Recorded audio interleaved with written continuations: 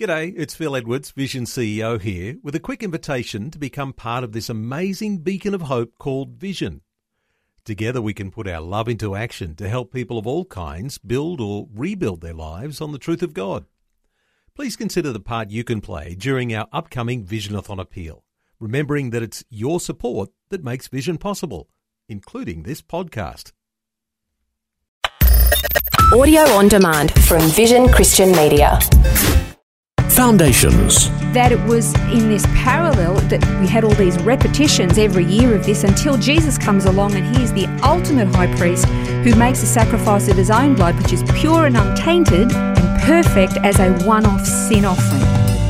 Foundations. Understanding the Jewish foundations of our Christian faith with Robbo Robinson and Mandy Warby. We've been learning about Yom Kippur, the Day of Atonement, over the last couple of programs. We're going to finish that off today and find out how Jesus was that absolute and complete fulfillment of this incredibly important and solemn annual event for the Jewish people and for Gentile believers around the world. It is, as we mentioned before a couple of times, it's really solemn and really serious because they're dealing with sin, and sin is catastrophic. The whole of creation is groaning, Scripture says, because of our sin. So it's catastrophic on every level. Sin is a terrible, terrible thing, and yet we run to it. You know, we love it, and it's going to kill us, but we still long for it. And so this is this annual solemn feast, celebration, holiday. They don't actually sound right, do they, when you say holiday? Within the Jewish calendar, the religious calendar, to deal with sin once and for all. The high priest going into the Holy of Holies with the shed blood of the goat over the mercy seat, then placing the sin of the people onto the second goat, the scapegoat, and sending him off, and the sin being taken away. But it's fascinating that how the Jewish people have adapted all of their laws and their festivals over the years since the temple is no more. They do not have the capacity to have the goats and the scapegoat anymore. But the ultra-Orthodox community, they perform the Kippurot, which is where they take a chicken in the place of a goat, and while they're reciting a prayer, the chicken is held securely. This is not cruel. They hold the chicken securely with two hands. They raise it up high and they just move it around in a circular motion. Then they say this prayer. Then they will take it to a kosher butcher where the chicken is then slaughtered, and they will then give it to the poor, to somebody who doesn't have enough money, and then they can use that and cook that for their Yom Kippur meal at the end of the fast. But that sort of came about, it began in the 9th century, but it's just fascinating to me that there is this understanding that blood needs to be shed. That's the underlying thread, isn't it? Even whether it's a chicken or a goat or Jesus, in the case of our Messiah, that blood shed is a requirement for atonement. Yeah, and we've talked about that a number of programs ago. But what gets me is that it's not just a Jewish understanding or a Christian understanding. Pagan religions, even people who don't have a religious background, they know that if sin has been committed, if a crime has been committed, it must be paid for, and it must be, like for like. It has to be commensurate. We get cranky, actually, with our justice system if somebody commits a heinous crime and they get a slap on the wrist for it, if that. We want justice to be done. Well, so does God. Yeah. God requires it, and he is this holy judge. So without a temple, they can't actually fulfill the requirements of Yom Kippur, so they come up with alternatives. And for the ultra-Orthodox, there's the Kippurot. So what are the expectations from observant Jews on the Day of Atonement? They're required to attend 5 different services in the synagogue, which are essential, and the last appeal or the last chance for them, this is how they feel, to have the judgment of God averted from them. So they go through this process because the goal is, at the end of all of this, is to have their names written in the book of life. There are prescribed scriptures that they will read, but for Messianic Jewish believers, they will also go to 5 services, but then they have also portions from the New Covenant that are also read.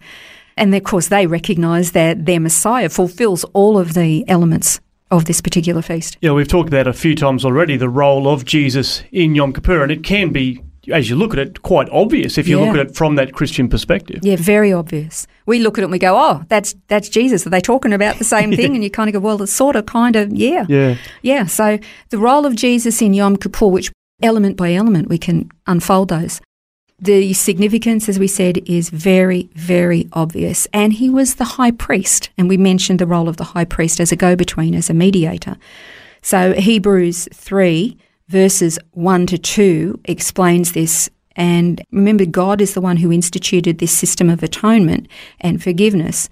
And we've said it before many times, and you can almost not stress it enough because it's very rarely talked about these days, but it only comes through the shedding of blood. Well, you mentioned Hebrews 3 there, and Hebrews is a great book for this because obviously it's written to the Hebrews, so it focuses on a lot of this understanding of culture.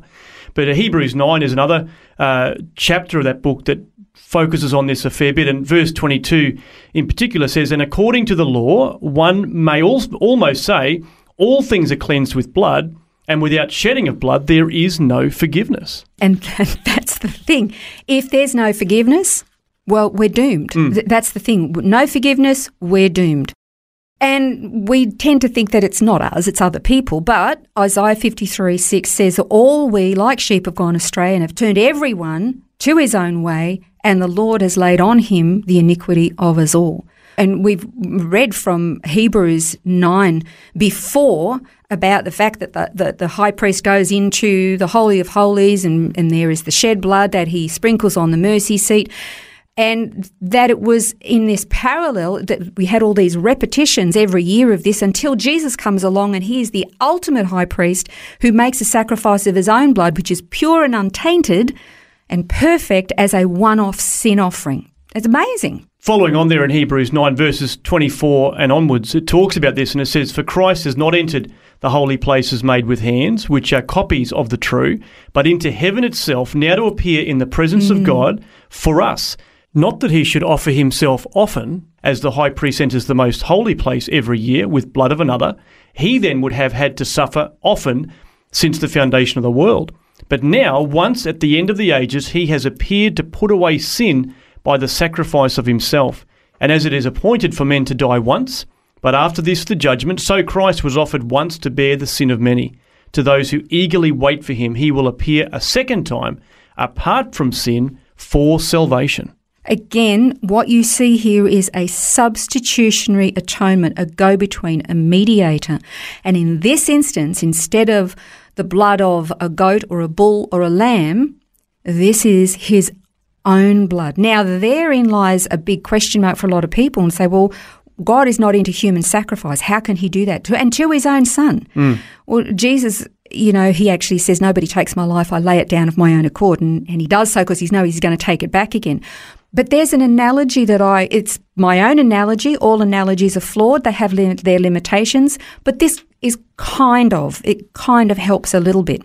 Let's say, Robbo, and I might add, out in the car park, you've got a beautiful brand spanking new Rolls Royce. It's glorious. It's beautiful. I'm glad you noticed. I couldn't not. But then I borrow it from you with fear and trembling. I borrow your brand new Rolls Royce and you loan it to me with your blessing, but unfortunately I have a bit of a prang and I write it off. Oh, no. So it was a big prang. A bit of a prang. And then I say, look, don't worry, don't stress. I am going to replace it with another brand new vehicle.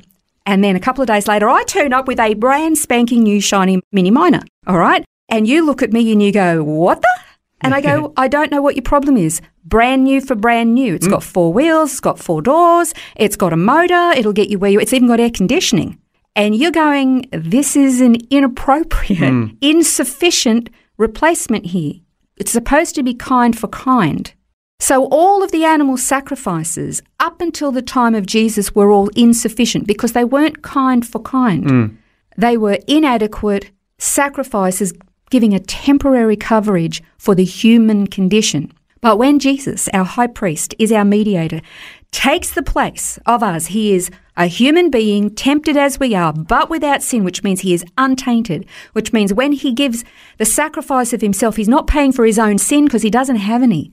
He's paying for our sin, and it's appropriate because it's kind for kind. He is our substitutionary atonement. who takes away all of our sin, and we are cleansed, and our name is thus written in the Lamb's Book of Life. And we can be so grateful for that, for the sacrifice that's been made for us. Fascinating study into the Feast of Yom Kippur, and of course, way more in the notes than what we've had time for over these last few programs. So check that out at vision.org.au/foundations. Well, next time we're going to continue unpacking the significance of the Jewish foundations and cultural heritage of our Christian faith.